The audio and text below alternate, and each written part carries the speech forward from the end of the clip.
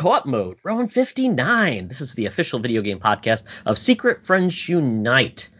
I'm your host, Todd Oxtra, joined by the Canardian, Mark Carabin. How you doing, my friend? I am good. I'm as always, excited to talk about video games, and I'm happy to be podcasting with the real Todd. I'm not sure if you listened to the last episode of Holocron Chronicles, but I called Charlie Todd. I was super tired, and that just came out. And so now I'm getting the real Todd instead of imposter Todd. So it's a good day. Yeah, that other Todd, he doesn't like video games. He likes to sing a lot. Yep. He's quite the interesting character. Yes. Yes, absolutely. Yeah. Absolutely. Yes. Yeah, so it's been 2 weeks. So Mark and I have been talking about the show. It's been 59 episodes, and we're like, nothing is ever set in stone in the world of media. You try to adapt and understand what's working, what's not. We've done that with Secret Friends throughout the years. Mark, you've done the Warp Whistle, things like that. I'm sure the first episode wasn't the same as the last. Good God. Yeah, exactly. It's like that intro music or intro for Secret Friends. Woo-wee. Don't check it out. But we're talking about, we've mentioned the fact that our show is very much similar to others. I would say our topic is my favorite part. Mm-hmm. We talk about topics and do different things like that. And that's typically not everybody does a topic. People will just do news, what you've been playing, a game or something like that. But typically we do topics. And we've thought about, the news, the games that we've been playing. And Mark, you mentioned something about, well, how long are episodes? We don't want to be too long. We've gone long. Yeah. And that's obviously a way that gets people away from your podcast because you feel like, man, I don't have time for that. Yeah. It definitely, I mean, it can be. Some people love long podcasts. Personally, I have, I've always looked at it as if it's a shorter podcast, that means I can fit more podcasts into my listening schedule because I only have so much listening time per week. I hate falling behind on episodes, and for a long time I was very, very far behind on most of my podcasts. And I'd message like Sean Capri or someone like 3 weeks after a podcast dropped and be like, hey, Sean, remember the You, Me, Capri episode that you did 3 weeks ago? I have a comment about that. And he just like chuckle at it and be like, geez, man, like catch up, in his polite, super awesome Sean way. So we have been bringing this up of, can we improve, streamline the conversation a bit. And I love hearing about what you're playing and what our guests are playing, and it's always a great conversation there. So like you said, maybe being every 2 weeks was going over news bits a bit redundant when it, for me anyway, any big news that came out, I saw it pop up in Apple News on my phone, 4 different Facebook groups, all over Twitter, and 7 different podcasts before we started recording. So that may be changing a bit, I guess. Yeah, I think we've talked about, well, what can we parse the news and understand the narrative and what it means in a larger sense? What do we take when we see all of these things? Can we come up with a understanding of, is there a bigger purpose? Is there something that's going on with a strategy or a trend or something that we can kind of put together when we see all these new news pieces rather than just one at a time, right? I mean, when you're looking at the forest for the trees, right? Mm-hmm. You may miss what you're doing. In my business, some people are focused on this week versus what's happening the next year. Right. And with this, we're in and I even said to you, I think we're at a tipping point for some things because of what COVID has done to us and creatively and the way we consume media, and also kind of where digital versus physical is going, stores that are digital closing, preservation of things. And after a while, you're like, I don't even know what to do, committing one way or the other. Who should I be with? Should I side for one platform versus another? So and that's what we're going to do today, I think, in the news stories. We're going to kind of focus on more of Microsoft and what their strategy is and what it means to the players in that marketplace. Mm-hmm. And it's funny enough, like you mentioned, doing the Warp Whistle, and this is kind of what we started doing when, while we were doing the Warp Whistle podcast, because when we started it was the Wii U days. So, of course, a lot of it was exciting and we would talk about the news, but then you kind of got that Wii U drought. So we started looking at different ways to maybe pad the recordings a bit with something that we still found interesting, but maybe it was, more of broad picture. How do you do this? Or, if we were to run Nintendo, I'm not if we ran Nintendo, that's a whole different show. But if we were to run Nintendo, how would we do this? Or talk about a full series of games. So I find the topic thing just opens up a whole lot more. It can be completely irrelevant to what's going on in the news, or like today, it can take a whole bunch of news stories from 2 weeks or 2 months or something and kind of condense them all into, like you said, something that we can kind of start to see a broader picture and discuss in a more interesting way. So I'm really excited for this new direction, but I also want to hear what people think. So after you listen to this, or maybe right now, if you want to, just jump the gun and let us know. I'd love to hear some feedback from people who have been listening, whether they're new listeners and this is their second or first episode, or if they've been along for the journey for 59.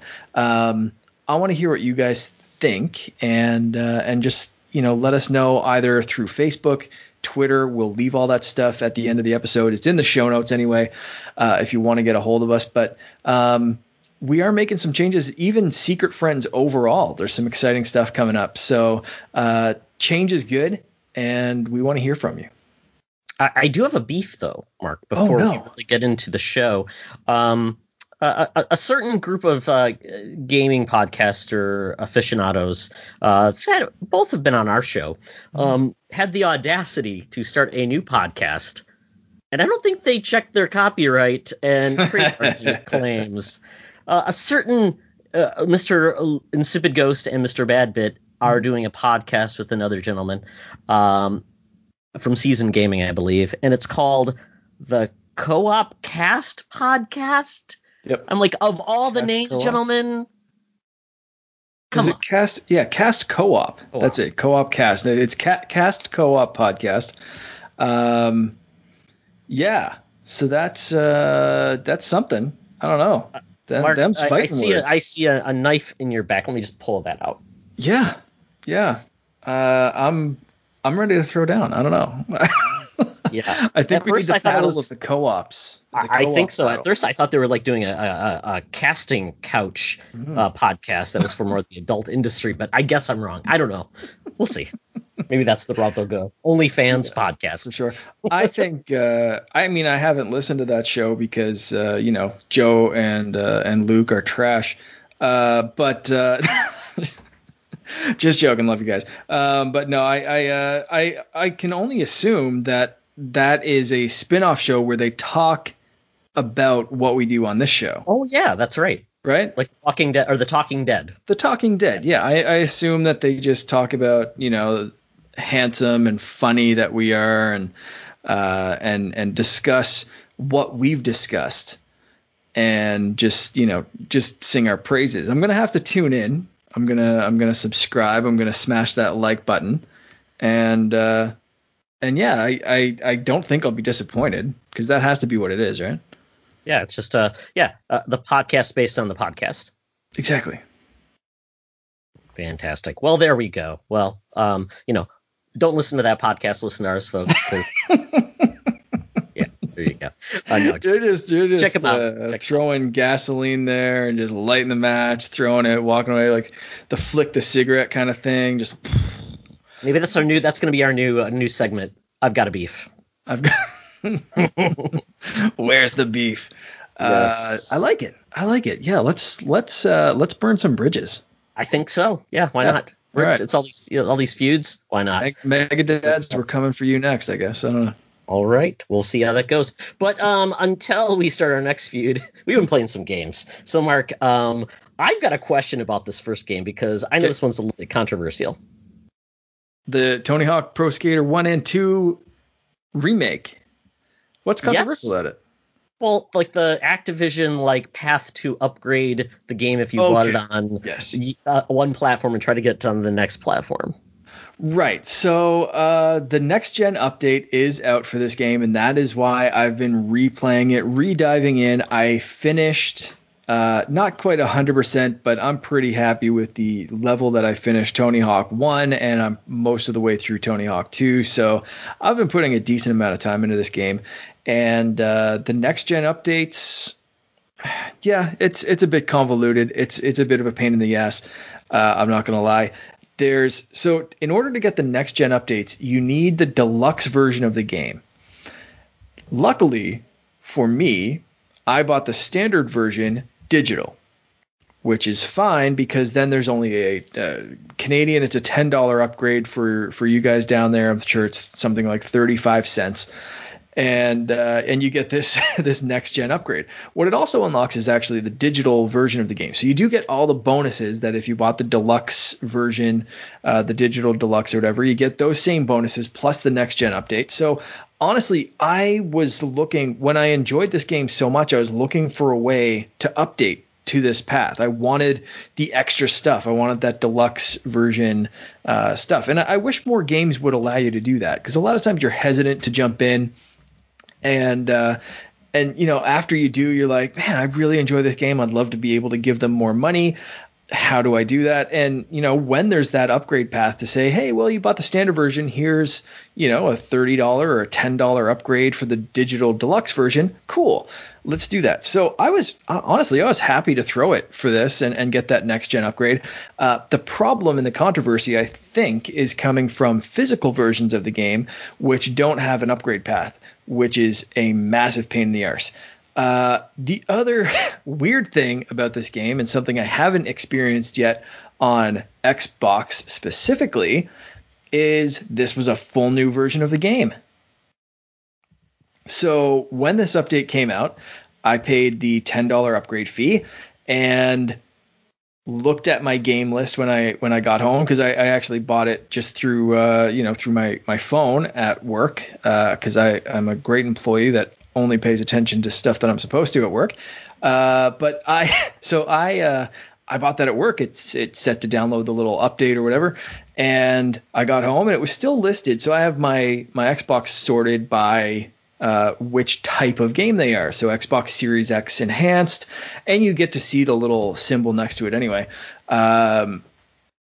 So it wasn't in that top list of like Series X games. And I was like, why? I got the upgrade and I looked. You have to delete that one and download a full other version of the game. It's very Sony-esque, even on Xbox. It's a pain in the ass.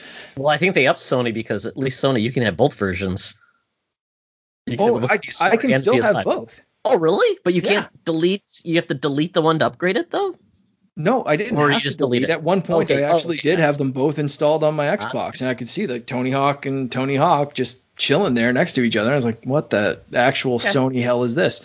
And anyway, so luckily, unlike some Sony upgrade games, I didn't have to like upload a weird save file and download some weird file and do any of that kind of shit.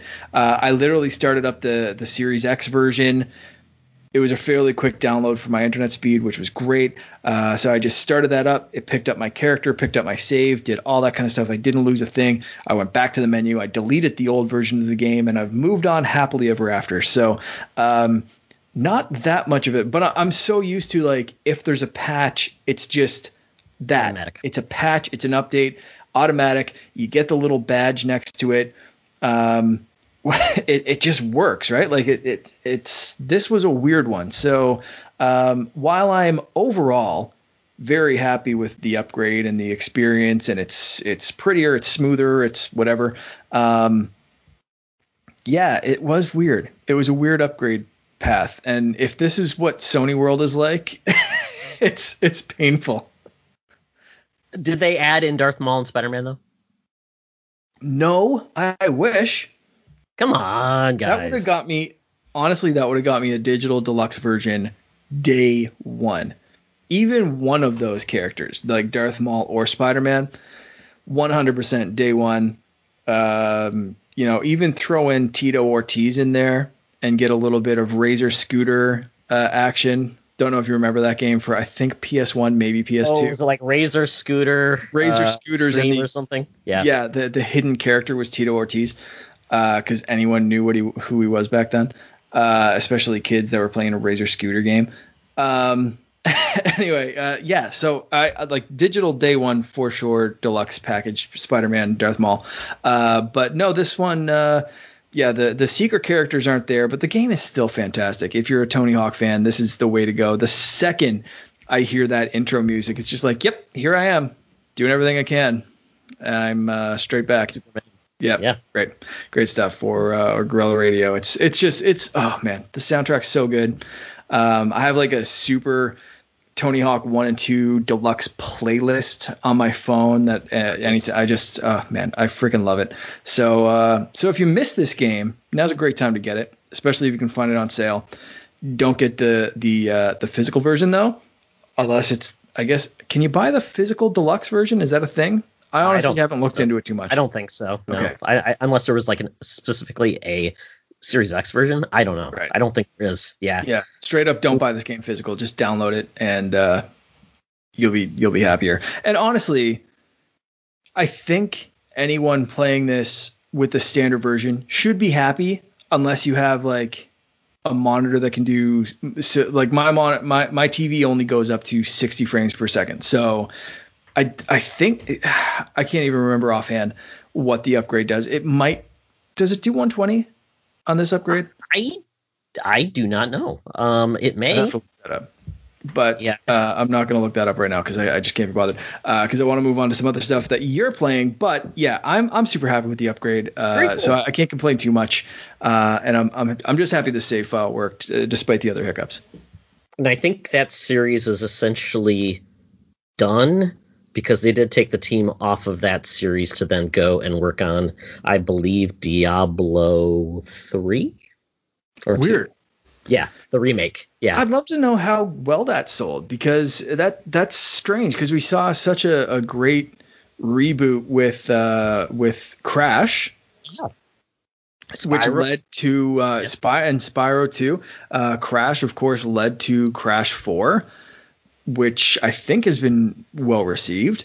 We've seen these kind of like remakes, remasters, this kind of stuff working as a test bed to say, are people still interested in this franchise? And there's usually a resounding, yes, we are. And then, and then you get news at least of something new coming. So you'd imagine, I really thought this game did well. So I was kind of waiting. Yeah. And people loved it. Here's Tony Hawk 2021 or something, and it's something, whatever. It's I don't even know what the numbers are up to, but here's Tony Hawk 10, and you're getting it next year. So this is weird. I'm still holding out hope that even if they give it to a different team or something, that we still hear something from this franchise, because this game is so good. I can't imagine this being the last I ever play.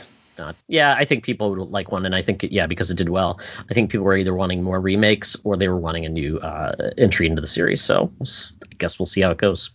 Yeah, I suppose. So what have you been playing? So I dug into Naruto Boy. I'm really enjoying Xbox Game Pass on PC, and that's where I played. This game I believe it was part of the Xbox Indies showcase they had. This is a day one on Game Pass. It's there.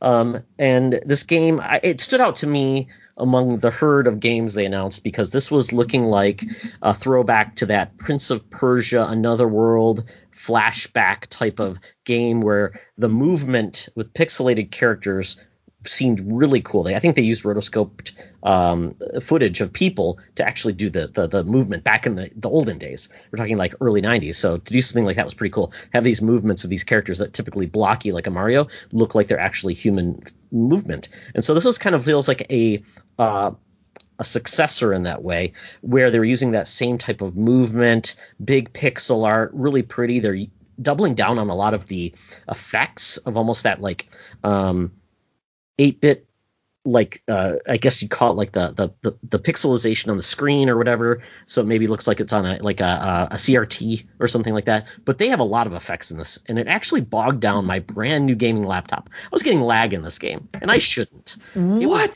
Yes, I know. And I'm like, what is going on? So I uninstalled the latest NVIDIA driver, reinstalled an old one. It was okay for a time, but then it did it again. So I'm like, this game should not be taxing my system. It was very weird. So that was the first frustration. But I like the aesthetic they were going for. And this is a Metroidvania, if anything. You're this guy that gets resurrected. You basically... I couldn't tell you anything about the story. It's gobbledygook sci-fi. It doesn't make any sense at all. They use all this nomenclature, but you're essentially... You start off in the real world, and you basically Tron-esque. You get sucked into a game. I was gonna say the poster art or whatever I've seen for this is very Tron-esque. The dude kind of reaching up in the sky and the light coming down. It's very Tron-like. It definitely is, and then its gameplay is very much like a Metroidvania. You have to get powered up to open up new gates and things. You find keys, but you need specific abilities. You gain those abilities. I mean, so it's nothing special in that sense. But the thing that drove me nuts, there was no map. And that is like, I think, what was that one? It was that weird cadaver game, or that weird like monster creature game that was on Xbox. It was an indie by Devolver. The creature. Shit, I just brought that one up like a couple of weeks ago. I can't remember the name of it. I can't remember it either. But that was another Metroidvania where there was no map. Yeah. And I'm not sure why that is a negative, that you can't have a map like Castlevania or Metroid, any of those games did, which made it fun because I can go over there eventually, but not yet. And that's the whole point of a Metroidvania. This one didn't have it, so I got frustrated because I felt like I was doing the same thing over and over. I was just going back and forth. I'm like, what do I need to do? I can't find the thing. Oh wait, it's this little switch that took me forever to find the switch that I do twice versus once. I thought I would only have to do it once, but nope. And I'm like going on walkthroughs because I'm like, I don't get this. This is dumb. So it was very frustrating rather than fun. And so I actually tweeted about this, and one of the developers on the game tweeted back, and he was like, what makes this a Metroidvania? Like, I would say it's a game where you have a set of levels where you have to gain experience and different abilities and things like that to unlock other areas in the future. And I said, that's kind of my understanding. Some other people have different feelings for it. And he goes, well, we thought it would be fun for the player to make the map in their memory. I'm like, okay, I'm just going to step away. I don't have time for this. No. And it was funny. I was listening to Game Scoop and Damon Hatfield the same way. It's like, I just don't have time for this. There's just too many games. I don't need someone to tell me to find the fun. Either I find the fun or I leave. So so I've heard the same thing. Yeah, so I mean, it's gotten mediocre scores. So I don't know if this is a game where just they overshot the mark, but it's there though. Try it out. It's on Game Pass. You have nothing to lose. You may like it and say Todd's an idiot, which is perfectly fair. And then I'll have a beef. I highly doubt I would say that. Carrion is the game that we couldn't remember the name. Yes. Do you want to talk about the other games that you've been playing? Because I have like a bigger thing, but I think that also kind of leads in a little bit to the news stuff for a big content drop. So keep going with yours. I'm curious to hear about, especially a couple of, one of these. Yeah.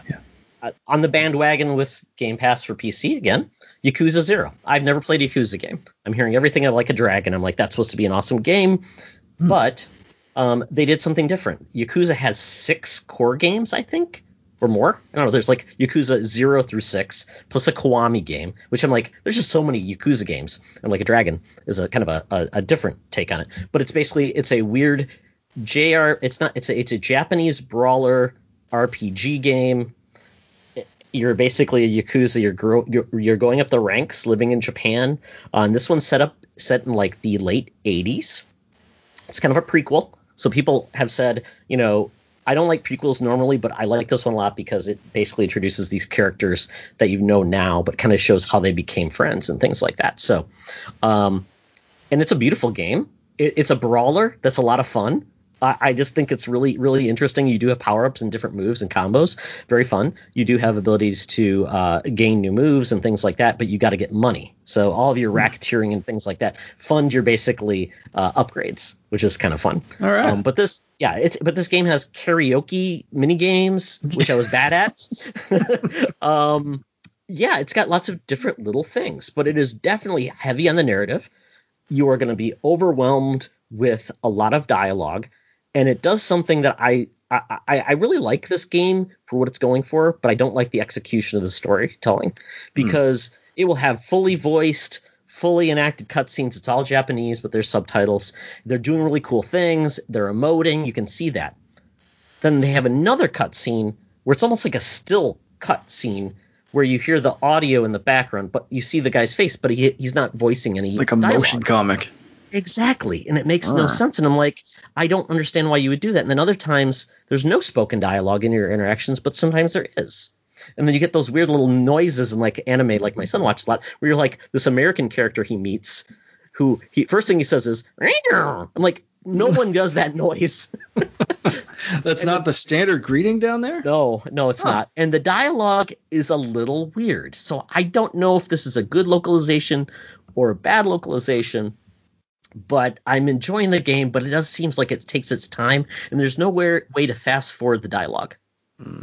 I get if it's acted or something like that, but if you're reading it, it's just basically you either watch it or you skip it. And I'm like, well, if this was the story is supposed to be important, I don't want to skip it. So yeah, as someone who reads fast, slow text in a game is a deal breaker. That bit alone made me like, I will never download this game, because even as a child, like my Pokemon text was as fast as it could go, and I'm still like mashing A like some little squirrel on acid, because I just like read quickly, so get it over with. Yeah. All right, then. Yeah, so some games do it well. Like I'd say Witcher, Mass Effect, a lot of those games do really well, where you can even fast forward the dialogue, but it's like it catches right onto the next phrase. It's really quick, and you don't feel like you're burdened to buy it, and it's really important stuff. So, but there's so much of the text and dialogue, and it's told in a very if you're familiar with anime, Japanese filmmaking, there's just almost too much narrative in a way. It's just like you don't have to, but there's so many cool cutscenes. I'm like, where you see where this game is going, I'm like, this is awesome, but I'm like, I'm gonna have to dig through the mediocre to get to the awesome. So I don't know if it's gonna draw me back in, but if you're not liking what I'm telling you, you may not like more of the games in the series, because I think this is like the newest version of the Yakuza versus like a Dragon, which Like a Dragon is brand new. But that turns into a JRPG. It's turn-based. And I heard it's like 80 hours long. Yeah. So there you go. And if you don't like reading dialogue, and there's no way to do a dub version. It's only subtitled. So if you don't like just listening to a foreign language and reading for 80 hours, then it'd be for you. Yeah. Yeah. So check that out. It's on Game Pass. And also there's no cross-save between PC and Xbox Game Pass. Yeah. This is frustrating. Yeah, they need to work on that. Next is Outriders. Mark, have you played it all? I haven't. I downloaded it and haven't touched it at all. I had a busy weekend. Well, I won't go too deep because I want you to enjoy it, but I will tell you this game is by People Who Can Fly. I think that's right. People Who Can Fly. People Can Fly, I think. People Can Fly. Yeah. And they're making basically it's Gears of War crossed over with the loot and upgrades of a Destiny. It's multiplayer. It's single player, but you can have multiplayer team squad of like 4 people. And you pick classes and you upgrade your gear, your weapons, and your classes. And I'm not sure if you can ever go back. You can't really go back and change your class once you're set. So you're kind of stuck. So try it out if you can. But that's the hard part, right? With these, it's like you're committing to it. And it's like if you don't like it, go back and play another 30 hours. I remember when Destiny first came out, and most of these games, honestly, Anthem was kind of the same. I must have watched and read hours worth of content, where it would have been honestly easier and less time consuming to just start the friggin' game like 3 or 4 times until I found the class that I liked. and then like, actually started like my actual save file. Man, yeah, I always go so deep into those, like deep dive of like, hey, if you like this kind of gameplay, follow, check out this class, or if you like this type of gameplay, so that was one of the things that once I saw this, there's so many classes. It's good to know that I can't restart it, because now you've set up a rabbit hole worth of shit for me to dive into on YouTube before I even begin to look at starting this game. So that's great. I love doing that stuff though. I geek right out about it. So this is going to be fun. Yeah, and if you played the demo, your progress carries over, which is great, so you don't feel like you've wasted your time. And I picked the flame class, whatever that basically. So I shoot flames. I can absorb energy causing pain at the same time, which is kind of like a Legacy of Kain type of thing, which is kind of interesting. Yeah, there's some different power-ups. There's lots of three different weapon classes. You can swap between your 3 different weapons. And like I said, you can upgrade all of your clothes and everything like that. But I will tell you, it commits the sin of destiny that you look like a dork half the time to get better gear. It never looks good. You're like, I went to the thrift store and this is what I look like. Enjoy. One of the few things that Avengers really, really got right was, I think anyway, the upgrade gear not being tied to how you look cosmetically. As terrible as some of the costumes in Avengers are, and we talked about this on the last episode, I think, I personally enjoyed that, because I could pick the Captain America that I wanted to and then upgrade all the other stuff separately and not look like an even worse thrift store Captain America than the designs already were. That great value brand Captain America. But okay, all right, I can still dig that. Yeah, so I've enjoyed it. It's a lot of fun. I'm playing it solo. I keep looking to see if any of my friends are playing, and a lot of them weren't, so which is surprising because it seems like everybody was playing the game. Yeah. And so I'm playing on Xbox, but obviously it's once again, this is a weird one. It's not on Game Pass for PC. So once again, a disparity there, which is a little frustrating because, if like my son's playing on the Xbox, I could play it on PC. Can't do it now, so a little frustrating there. But it is cross-play, though. So regardless of what you're on, you can play with your friends, which I think is a huge improvement. So I love that. It's great. I don't know if your saves carry over, say if you wanted to play another platform.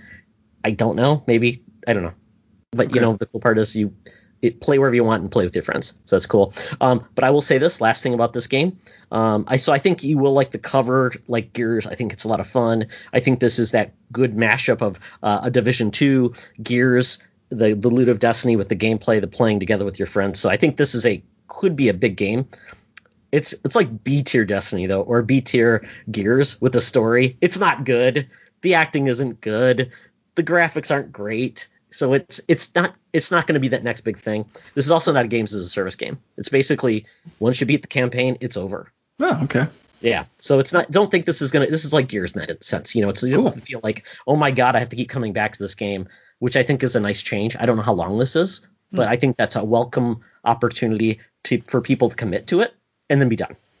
Interesting. Yeah, I really thought I admittedly haven't looked too much into I guess the overall story / gameplay of this. I've seen gameplay bits, but not like overarching like games as a service versus like one and done kind of thing. So that's interesting to know. Maybe I will dive into this game a little quicker than I planned to. I did, like I said, I was busy this weekend, but I did read one article. 5 things I wish I knew about Outriders before I started kind of thing. And it was a little like touching on the classes. And that's where I was like, no, I gotta study first. Yeah. But it was also talking a little bit about the cover system and different ways to approach that. That's not quite like Gears and that kind of stuff. And I was surprised to hear the story isn't great after Bulletstorm was basically Oscar worthy and riveting the whole way through. That's weird from this team. You come for the ass kicking, you stay for the dick tits, right? I think that was their number one thing people remember that game. That game. Yeah. Oh my goodness. That's it. Well. So that's fun. It's a popcorn game, right? It's just like a dumb action movie that I can dig that. I like it. Yeah, but I will say, last thing, if you play it solo, do not be afraid to turn down the difficulty, because that's something I think the difficulty tuning by yourself, they don't tune it at all. Like I was playing on easy, I was getting destroyed because they just come in waves, and it's like, I need my wingman, but I have no wingman, so how do you even defend yourself? So I put it on story mode, and I'm perfectly fine. It's still a challenge, but I'm having a good time. So maybe they'll tweak the difficulty for solo players. Gotcha. But I think they're doing that because they want you to find your friends. So yeah, that could be. Maybe it's incentive. Yeah. Well, that is it for what I've been playing. I've been playing one other thing, but actually it leads into the story that we're going to go into. And Mark, I'm gonna get to my last bit that I've been playing, the Apple Arcade drop, before we move on to that, because like I said, it does kind of lead in to some of the stuff that we're talking about. So Apple Arcade, I've been a roundabout subscriber since it came out. So I tested it out for a bit, then kind of dropped off a little bit, but then it was part of like my Apple One subscription that gets all of the subscriptions. Basically, I get this free because I was already paying for a ridiculous amount of iCloud storage for my family and all that shit. So essentially, yeah, I'm kind of paying for this, but one of the services is free, so why not this one? Anyway, it's always just kind of been on the back burner. Every once in a while, I'll test out a new game, but this past weekend, really, they did a massive drop of like 30 games or something ridiculous like that. But the approach that they're doing is very interesting. So there's some new stuff, which is awesome. So there's like NBA 2K 21 arcade version, which I tried out on my Apple TV. It's good. Like, it is an arcadey type of like basketball game. It's not, it doesn't deep dive, I think, like the console versions would. It still looks okay. It's definitely not gonna, the sweat factor is not gonna be up as much as it is on the PS5 and Series X, but it looks passable. World of Demons is one that you mentioned on Twitter, and I saw it but didn't download it, and I literally like downloaded it right away. That's a new Platinum game. That one kind of looks like Okami. You're a samurai. You're fighting Japanese demons and yokai and stuff like that. It is really, really cool. I'm early into that game, but I love the artwork. I love the style in it. The combat is pretty cool. You get yokai on your team, so you can use different power-ups, kind of Pokemon-esque. But it is right now kind of a linear path, run to the next battle kind of thing. Like, it's weird in its setup, and I think it could get a little repetitive maybe, but so far I'm really enjoying what I've seen it. And like I said, the art style is amazing. It looks so good on the iPad, and I played that one with a controller on my iPad. So good. It's really great. Then the other original, what was I saying? I was just playing it right before we started recording. Todd's cat just ran across the screen. I got very distracted. Fantasian is a new one from Mistwalker, I believe, but it's the people Sakaguchi. That brought you. Yeah, it's Final Fantasy, from the creator of Final Fantasy, Sakaguchi, like Todd just said. This one's really cool.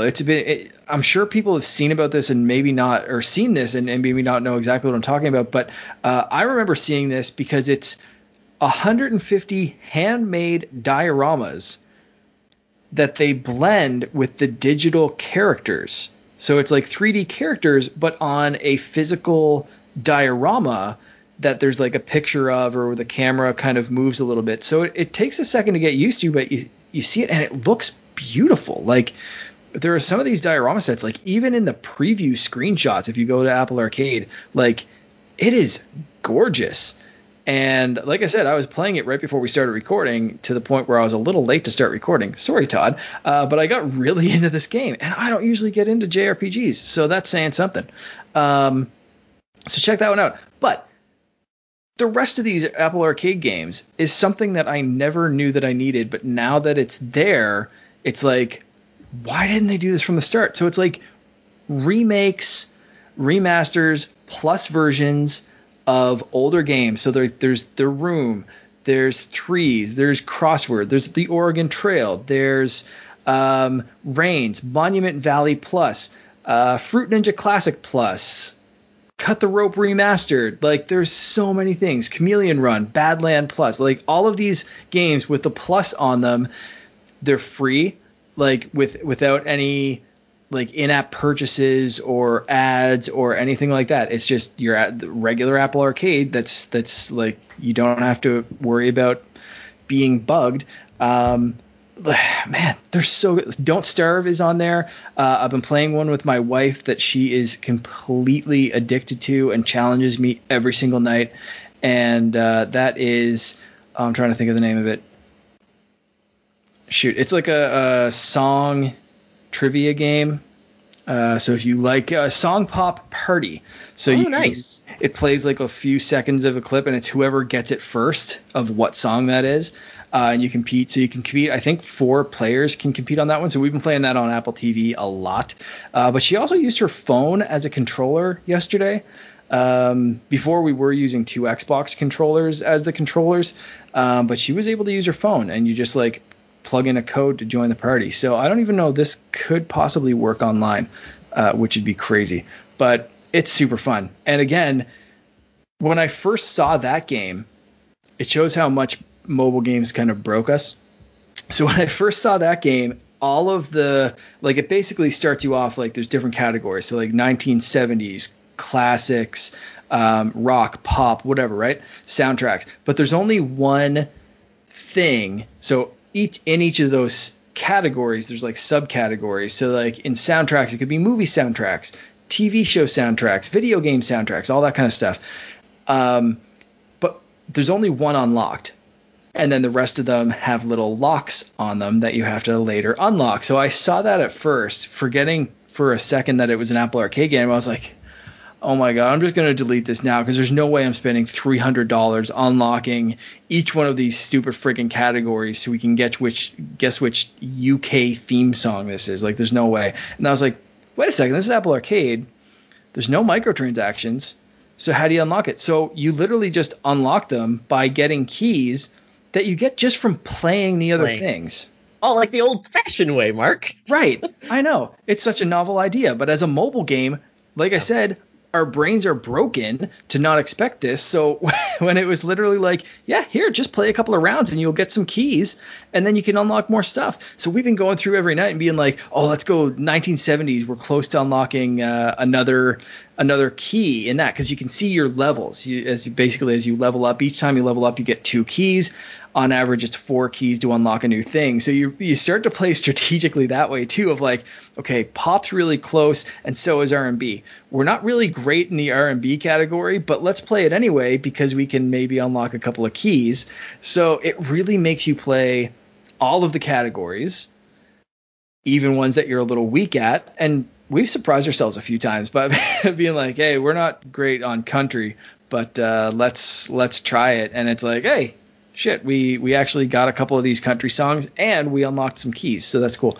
But it is a blast, man. So Apple Arcade, mix of new and classic games without microtransactions. It just went from like B to C tier service that I kind of forgot about to like, holy shit, I want more. Like, release everything. Like, I just want like all those old games that I forgot about, like just bring them back. Like, I've been playing the hell out of Fruit Ninja and Cut the Rope. Like, that brings me straight back to like the first iPad that. Oh, we're getting nostalgic about mobile games, which is so funny. It's crazy. Yeah. It's crazy. Yeah. But like, anyway, that's where I'm at. So if you have any kind of nostalgia, even that you didn't realize that you had, like, Apple Arcade is becoming the place. And like, there's also just regular like chess, checkers, backgammon, Sudoku, like all that kind of stuff. It's just instantly all there. It's crazy. And that, I guess, is showing off like Apple had a dying service.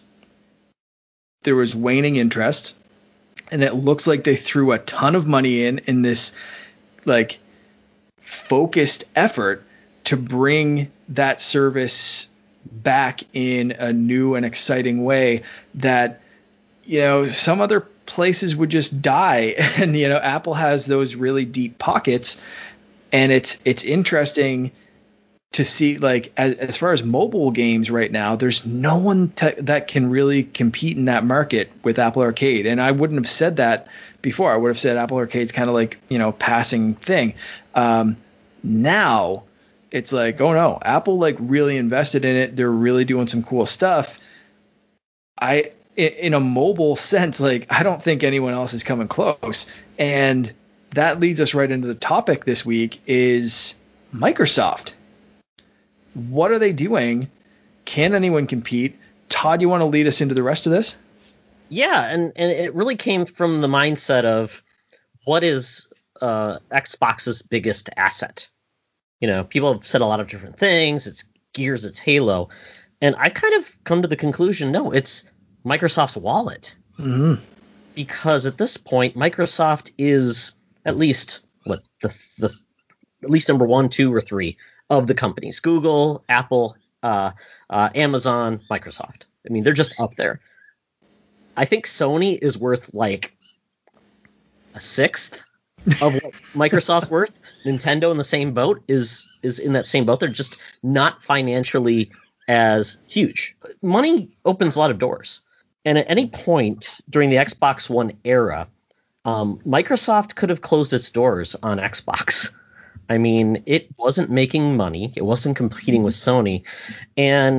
But Phil Spencer, once they fired, I can't remember the guy who went to Zynga. Who was the VP of Xbox at the time? Man, I can't remember his name. Don either. Patrick. That's what his name was. That's the one. Sorry, I'm looking up $1 trillion companies. Apple, Microsoft, Amazon, and PetroChina. All right. Big oil are in that list. Yeah, I guess so. That was update of 2020, so I'm not sure. There might be some changes. Microsoft even worse more now because of their online services and I mean, you're talking $1 trillion. That is ridiculous. And like I said, Apple is one of those companies. Amazon's another. But Microsoft, you can't. I'll look up maybe Sony's value, but yeah, keep going. Yeah, Sony 140 billion. So like you said, not like a tenth of of where they're at, even if that.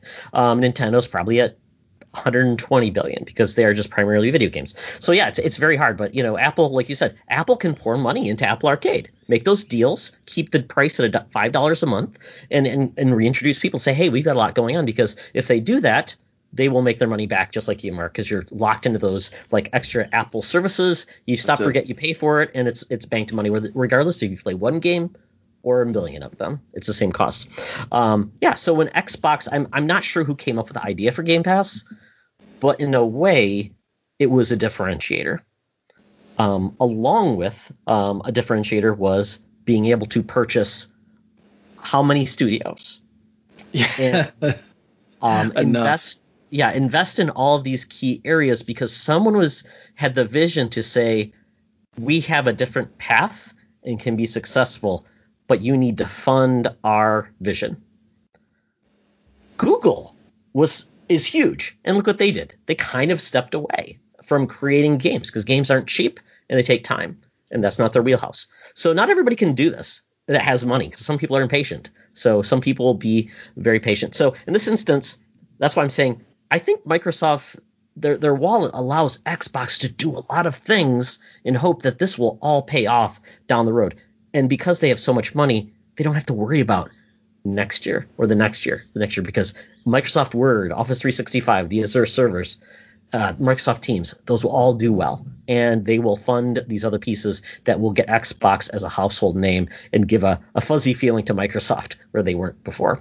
So Mark, in regards to this, I mean, there's a couple of different levers they're pulling that I just don't know if anybody else can do these things. Yeah, it's there's an insane amount of stuff on Game Pass already. I don't think anyone's going to argue. Everyone says it's the best value in gaming, but I mean they just keep pushing it. So we saw recently 22 indie games in the indie showcase that they had a couple of weeks ago. and surprises like you were talking about Narita Boy. There's other just awesome looking indie games. Then that we had crazy little surprises like Undertale and stuff, dropping and man, just like so much stuff. So and that's just indies, but we've had other things. Outriders, you were just talking day one on Game Pass, and this next one surprised the hell out of me as our resident Sony guy. MLB The Show. What? This one's crazy because it definitely makes you think. It's like, what is even not possible on Game Pass? We had Octopath Traveler, which was a Nintendo exclusive, that came over to Game Pass. You were like, I didn't expect to see that game come forward. We get, like you said, Outriders, but MLB The Show, that is a franchise that Sony has owned. It's the only real baseball licensed simulation baseball game since I think EA stopped doing the triple play, and I think 2K did a baseball game. But it's essentially they've owned it because it's been a critical darling, has been the only place is PlayStation, so it's been a valuable franchise. But it's a license.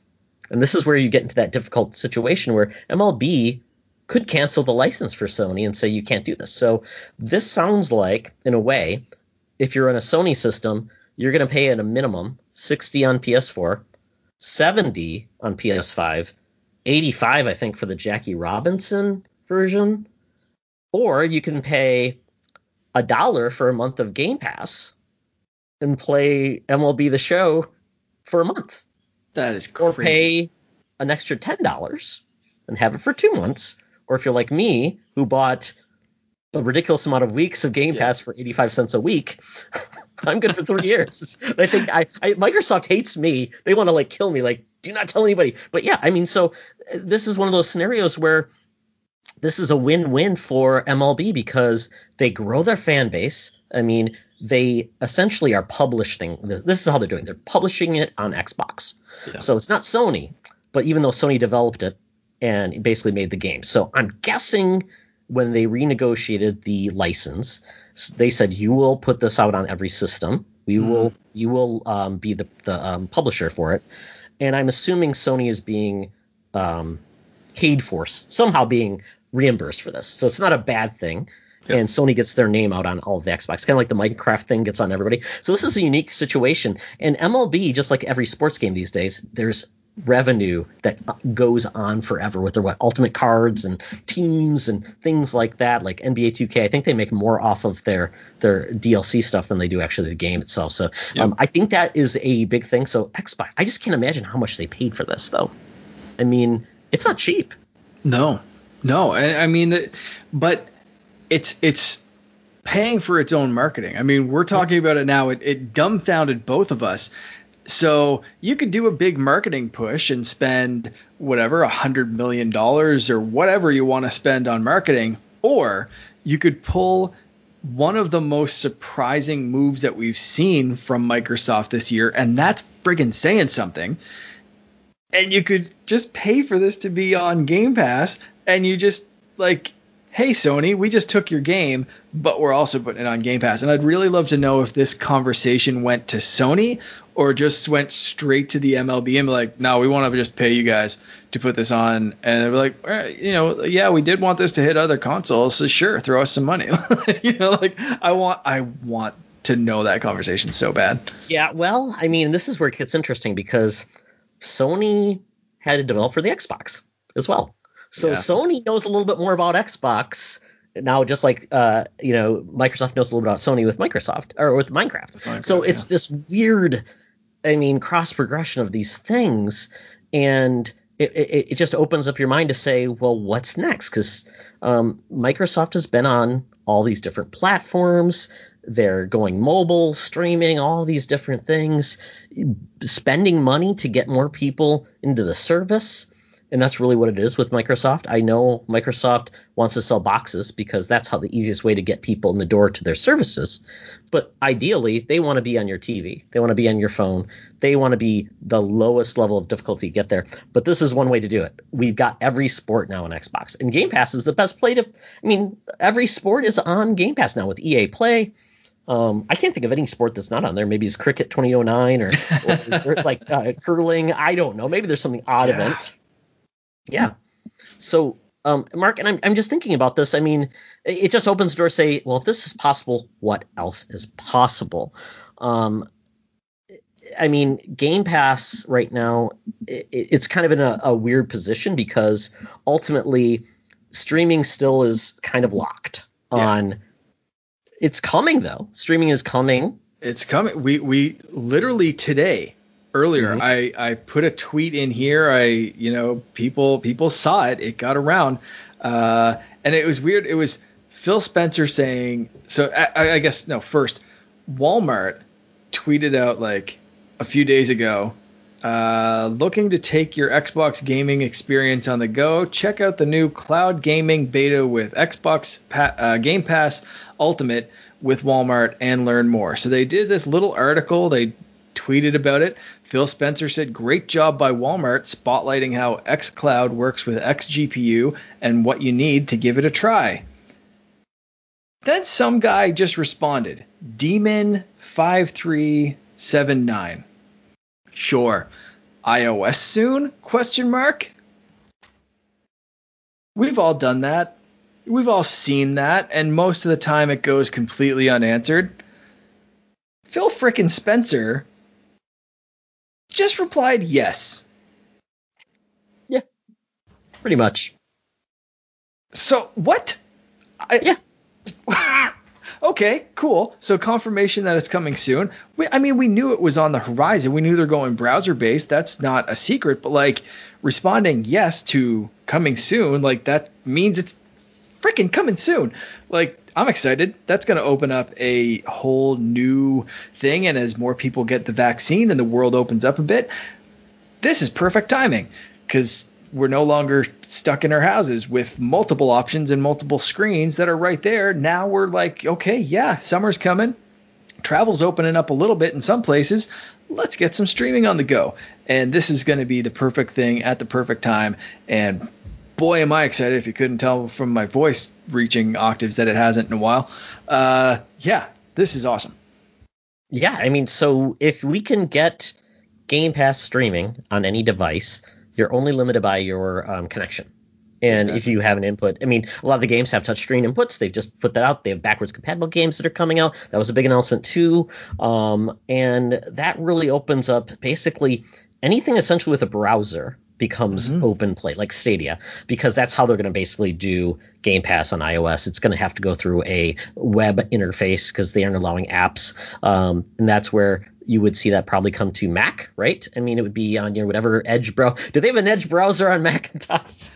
Well, I mean, realistically, if it's coming to mobile iOS, it would in theory work on a Mac because they'd have to be using Safari. Sure. You would assume. So yeah, unless they go with another browser and they say if you want to play Game Pass, you have to download this or something. I don't know. They could work it that way, a Chromium browser or something. But yeah, if they go the Safari route, it stands to reason that you could use it on Mac, iOS, including iPad. Right now the real weak point would be an Apple TV type device, but I mean that product is I love mine, but it's definitely not for everyone. I can't recommend Apple TV to anyone unless you're a diehard Apple. But even then, like most of those apps are now built into my TV, so that's just a device that's just around my house because it is. I wouldn't buy a new one if that one broke, and I'll leave it at that. Crazy. Yeah. And to even get a little bit more, surprising, I saw an article about you can get Game Pass streaming on PC now, but it's a little iffy. I'm like, okay, I like iffy. That's why I own a Windows PC, because everything's iffy. Like I said, I've got a game that's not supposed to lag and it lags. So I found basically through a website that basically allowed me to install through a Spanish app the Game Pass streaming app for PC. I was playing it today. I even have a screenshot here for Mark. I was playing Destiny 2 on it.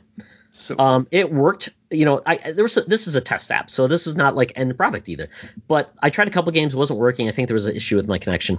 But then I was able to play Destiny 2 on it. It worked really well. My 360 controller, just boom, playing it, or not my Xbox One's controller, sorry. But I mean, I was playing it. It performed well. Now, the visuals, I think, is the biggest challenge of putting it on a bigger screen. Yeah. But that's going to be solved, because we are going to get Series X hardware on the server end for streaming sometime this year. So that becomes, once again, fighting off Stadia, because that's been the big thing with Stadia. It's like 4K gaming, all these things. Current xCloud, I believe, is at 720p right now, which isn't a big deal when you're playing it on a small phone or something like that. But this is what opens the door for it to be on your Roku, Xbox streaming device, whatever, or your TV app. So they've got a way to break into your home. Maybe you buy a 3-month subscription and you get a controller. Do something, make it lower that level of difficulty to get in. And that's where they can get you. And you could see Game Pass on a Sony TV, maybe down the road, Samsung, all these things. Some people have talked about maybe even Samsung makes a TV with, that interface built in right there from the launch. And it's the best way to play Series X streaming. These are all like things are just kind of crazy.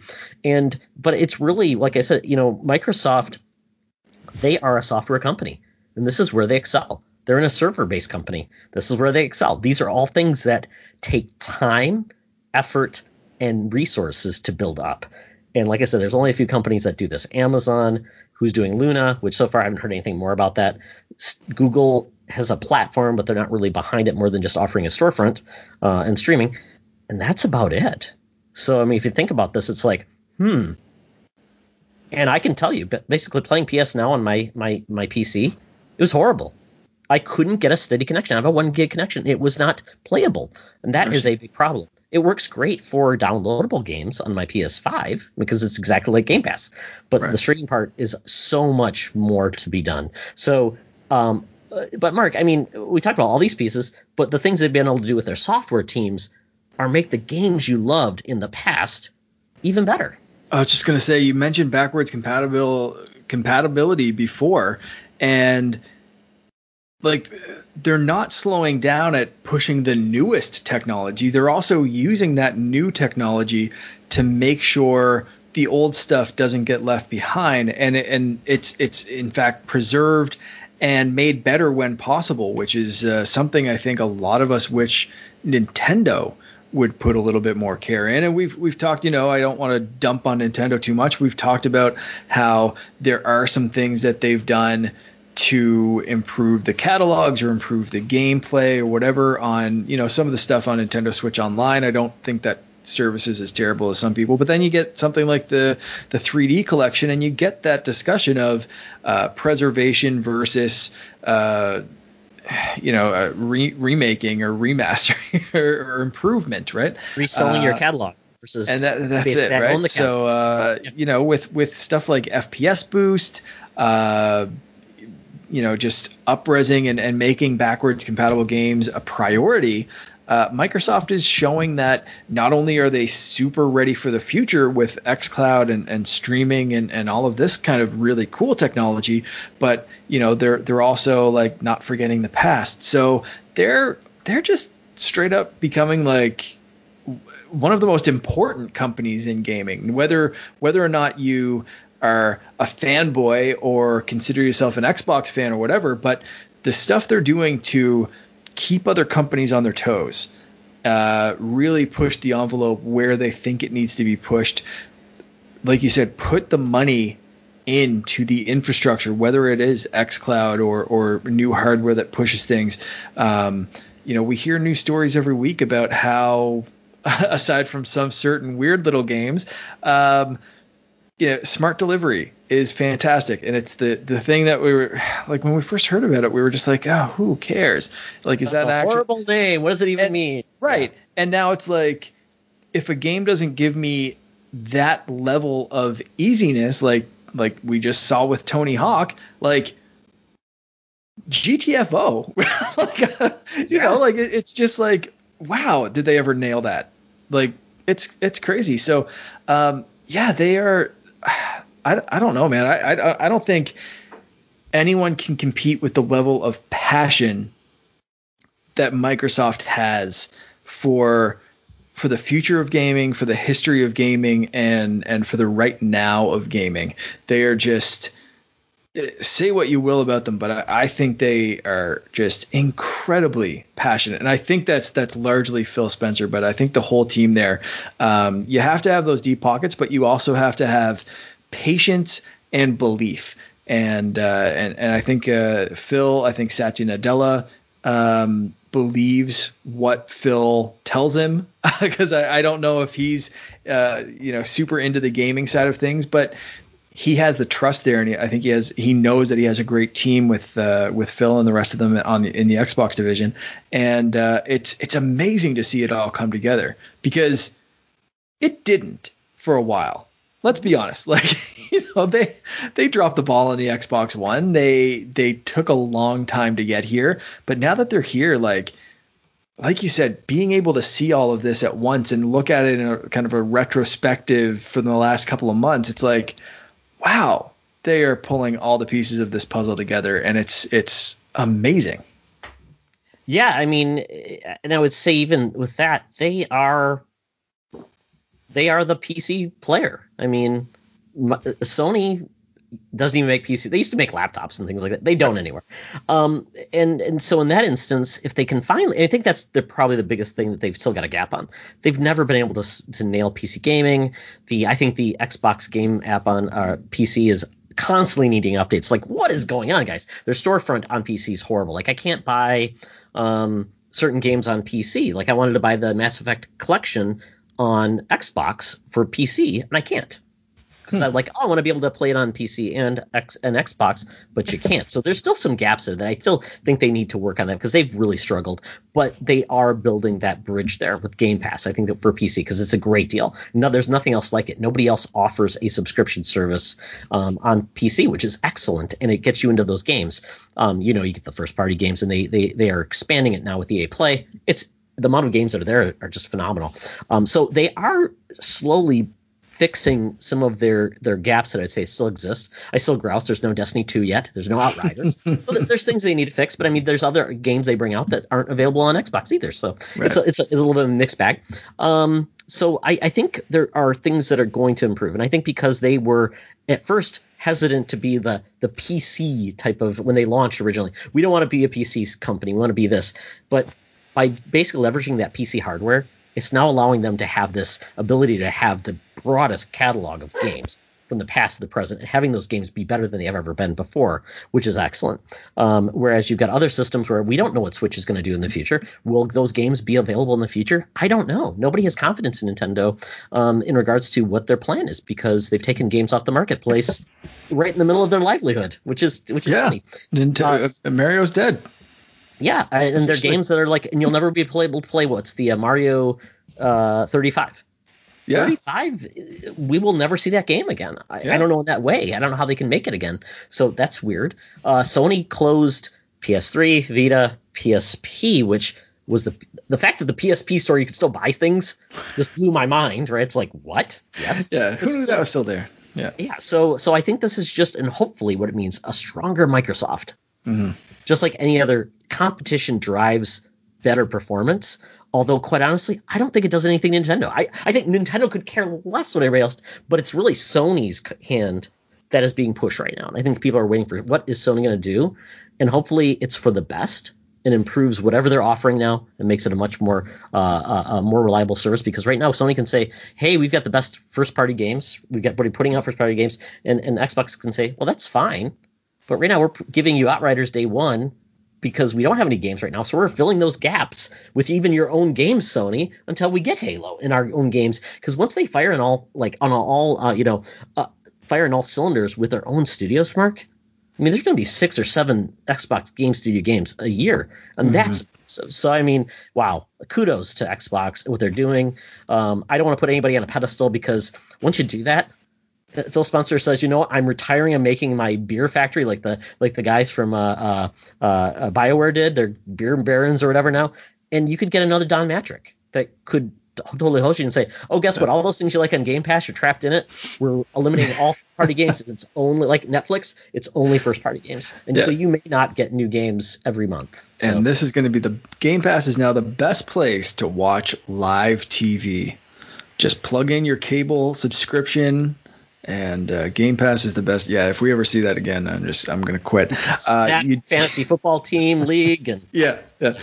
You did mention Nintendo not caring, and I will back that up a little bit, but I'll also say they don't care until they have to. And we saw that with the Wii. With the Wii, they were very much, again, marching to the beat of their own weird little drummer. The drummer was named Ravi, and he was terrible. Until the shovelware started going, people started adapting to or adopting HD TVs, and much quicker than anyone anticipated, especially Nintendo. And then the Wii started dying off, aside from with families and old folks' homes and stuff. And like Netflix boxes basically is what that became. Like my wife's mother bought a Wii because it was the cheapest way to get Netflix. They put a Netflix disc in it, right, at first? I think so. Yeah. Yeah. It was weird. So, yes, the Switch is fine. It's selling like gangbusters. And of course, people have gone on to 4K. But,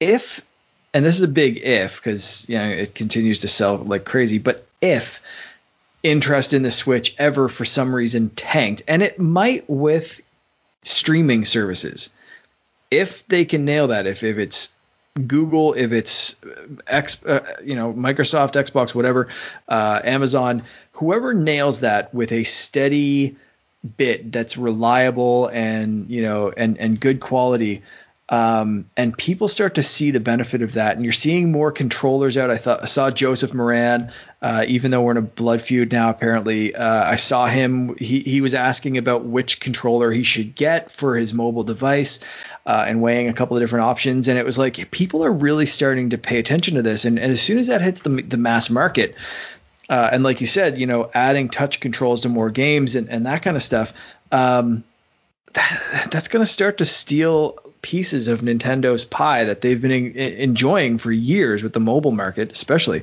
That's going to put them in a scary position. And Nintendo sadly does one of two things when they're in a position where they're up against the wall. They either come out with something completely wacky like the Wii U that flops, or when they're really pushed up against the wall, they come out with something amazing like the Switch. So hopefully they can keep the Switch magic going, but it'll be interesting to see how Nintendo counters this, and if they do. And they have to be paying attention. As much as they seem to be off in their own little Nintendo land, you have to think that they're like, well, here's what's next, and we're gonna wait to play this card until we absolutely have to.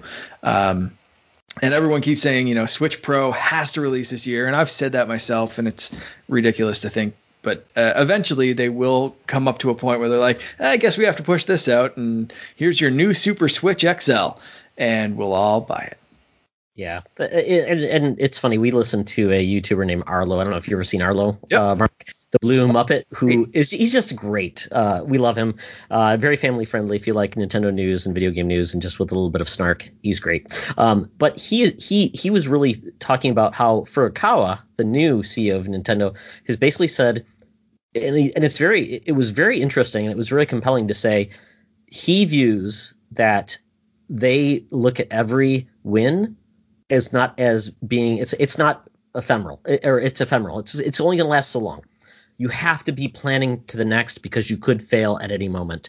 That's not a Nintendo thing to say. No, So that not at all. hopefully I like that. Yeah, exactly. You want somebody that's always looking. You don't want to wait till the switches start to die on the vine, because then it's like, well, then you're reacting versus you're planning. So what is their next plan? What are they doing? Of course, they're making new hardware. They're doing all these things, iterating things like that. And it's going to be very interesting to see what they do next. If it's just iterative of the same hardware, then I don't know if people think that's big enough. But maybe Switch says, we can't deliver those adult franchises.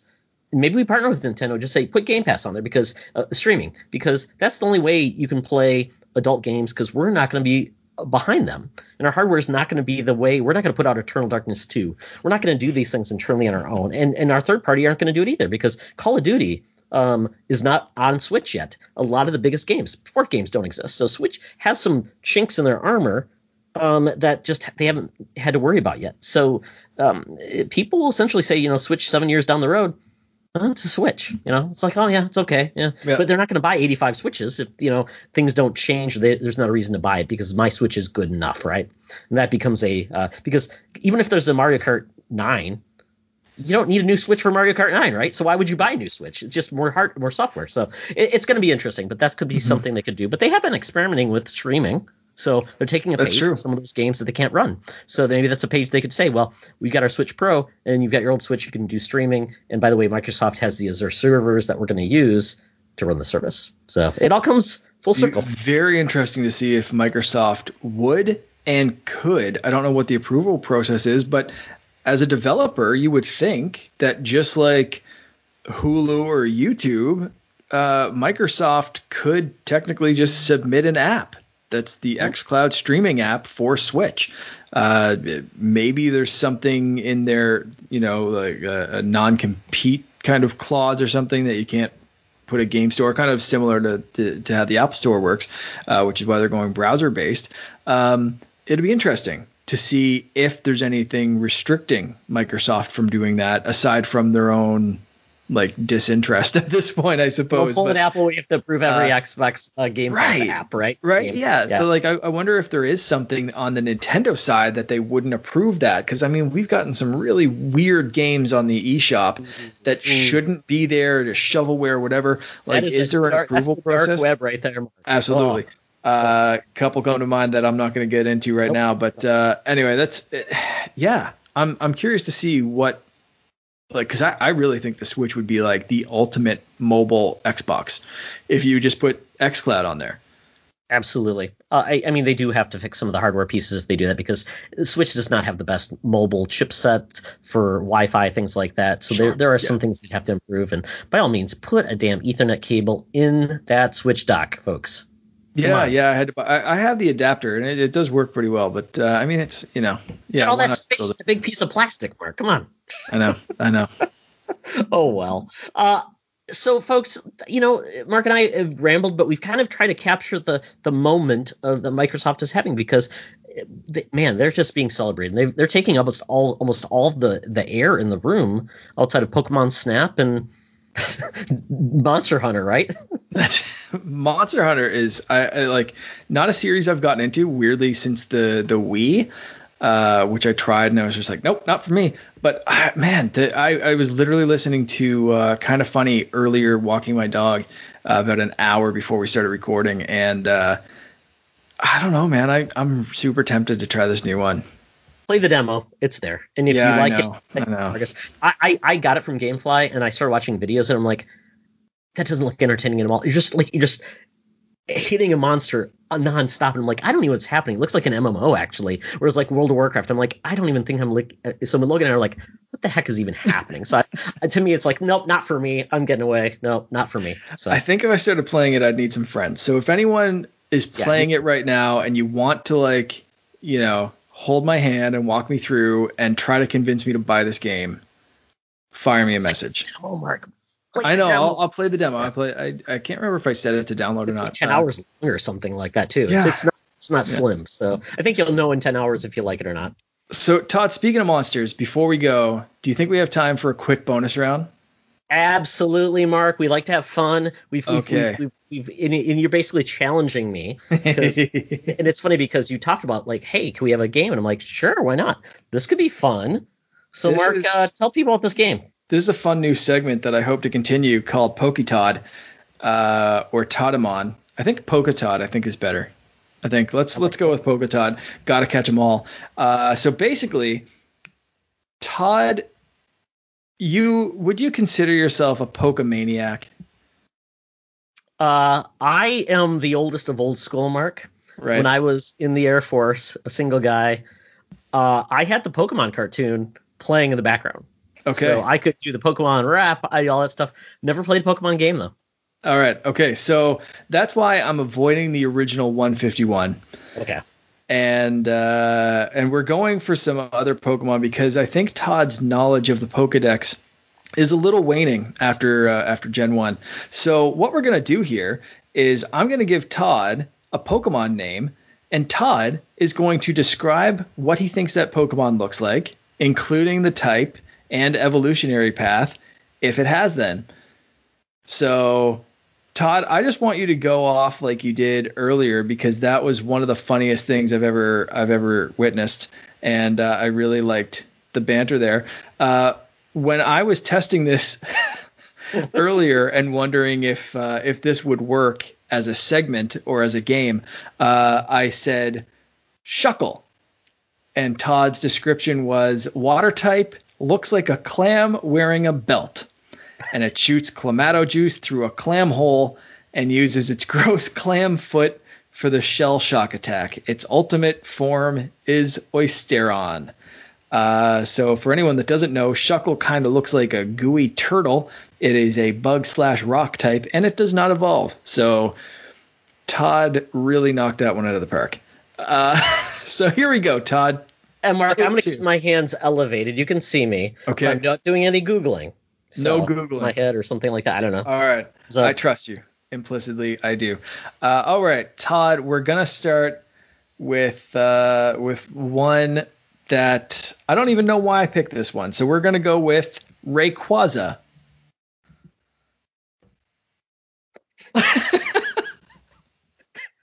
I watch too many YouTube videos where they have Raycons, so my mind's almost going that way. So Rayquaza is a headphone-based audio Pokemon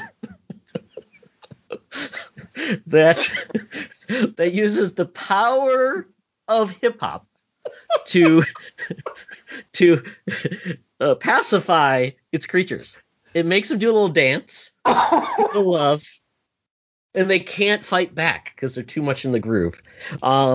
It looks like I said, an old set of headphones that you plug into a Walkman. It's got like eyes on the band, and it's got like little hands on the little ear cups, and just little jazz hands. And its ultimate form is Raycon, the earbuds that you buy on.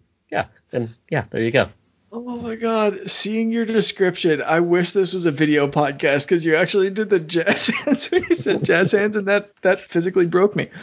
Okay, and what type did you say this was? There's not a music type, is there? No. Is that a thing? No. Okay. Damn it. My premise is broken. I will say it's an air type because music travels through the air. Okay, so flying. Sure. There's no air type. On the wings of love, Mark. Rayquaza. It's a flying type. A flying type headphone Pokemon.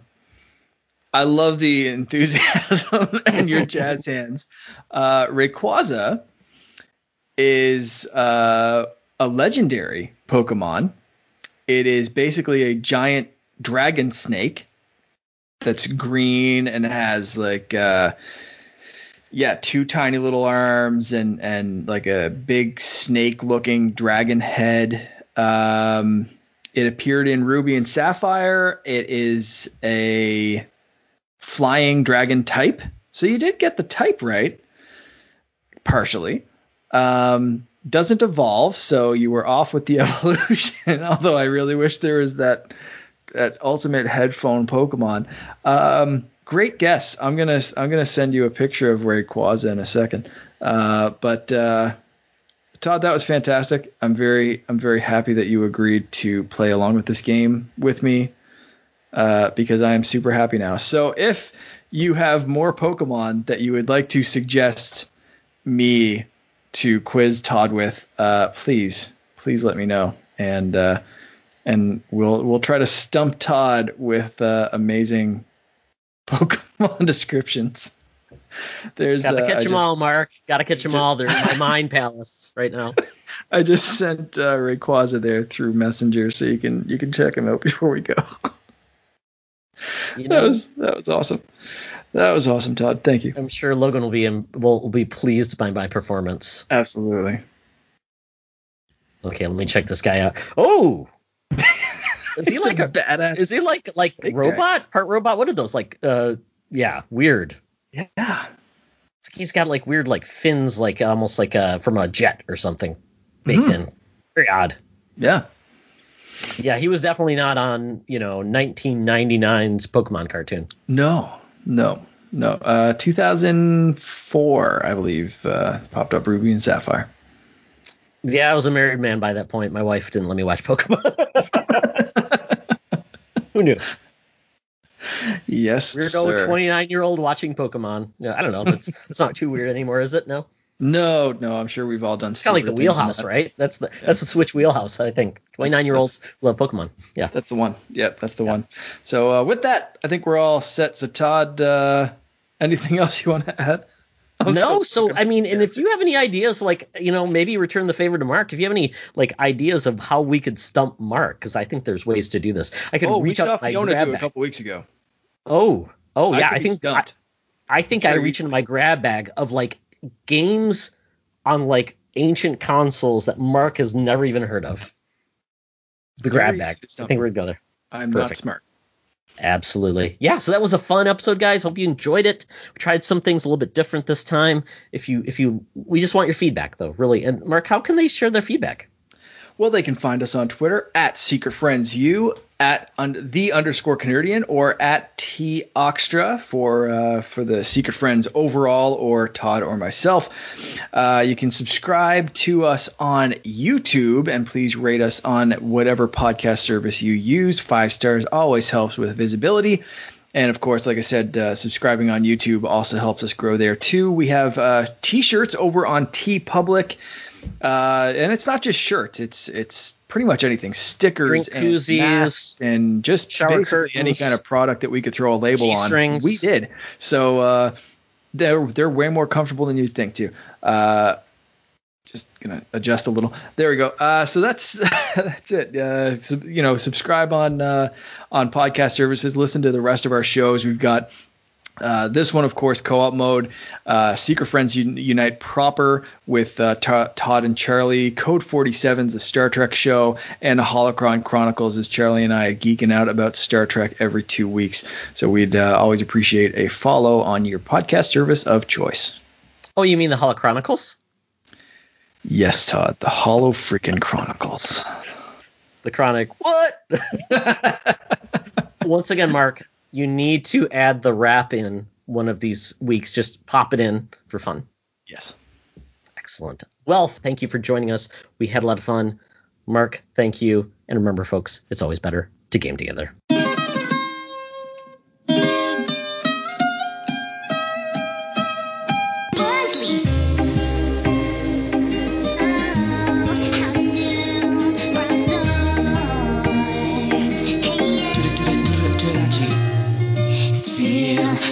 Fuori tre stamani tangalei Te peking lulugi yabatoi Sablai Nasa karbana krayoga rosurai Manos wai hilubolai numpeloi Chidudele keda borian metan Meta puzzle viper shallow skangaskan Solo tukushana kiram sudo Oh yeah, Sas vaikas kevali e keflum jamma Todo danzo vano verso quenya lask Fiti ventor skole pika buto Lucari Guido luna tracciando cinsto trio Stile Sasha wana pulion andino Digle wishi washi himan tablatino Vittorino C'era vera secret hasta steel brillo Finire placini sono il corio Finché non terrena torna Argentino Super, super Every time don't tire and feel it fly the Leo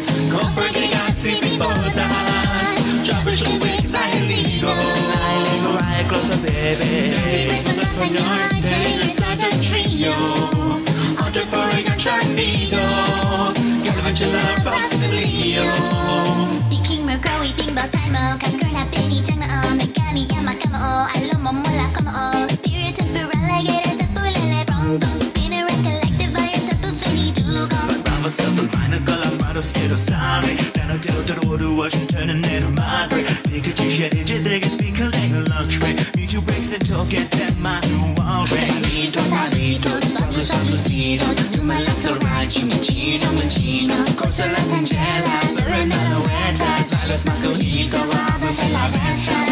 Palito, solo lucido. Numalazzo right, Chino. Kakuna imoga, gumi, vocarona. Fuori il tecla feva, live, rock and rolla. In Cali. Guido Luna, sol chiamando kings to a trio. Felix, Sasha, Wada, Pulion, Adino. Digley, wishy-washy, hino, top latinos. Midorino. C'era bene, si cagaste, sì, o brillo. Fili, Pacini, soy corillo. Clinker, and Tyrant, attack like Argentino.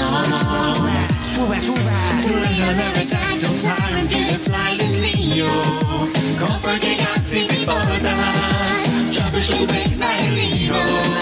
Right, close up, baby. Full up for noise and Taylor, Southern Trio. Contemporary and Sharknado. Calavagella, Leo. Aquí, mascarina en cada filo, Victor Nitro. Harry Article, no Sol Galillo. Parasectos, Harry Mari Plaxillo. Palito, suavecito. Numalaxo, right, Chino. Como llegaste before us. Troubleshoot with Nahiligo. Palito, suavecito. Numalaxo, right, Chino. Contemporary and Sharknado.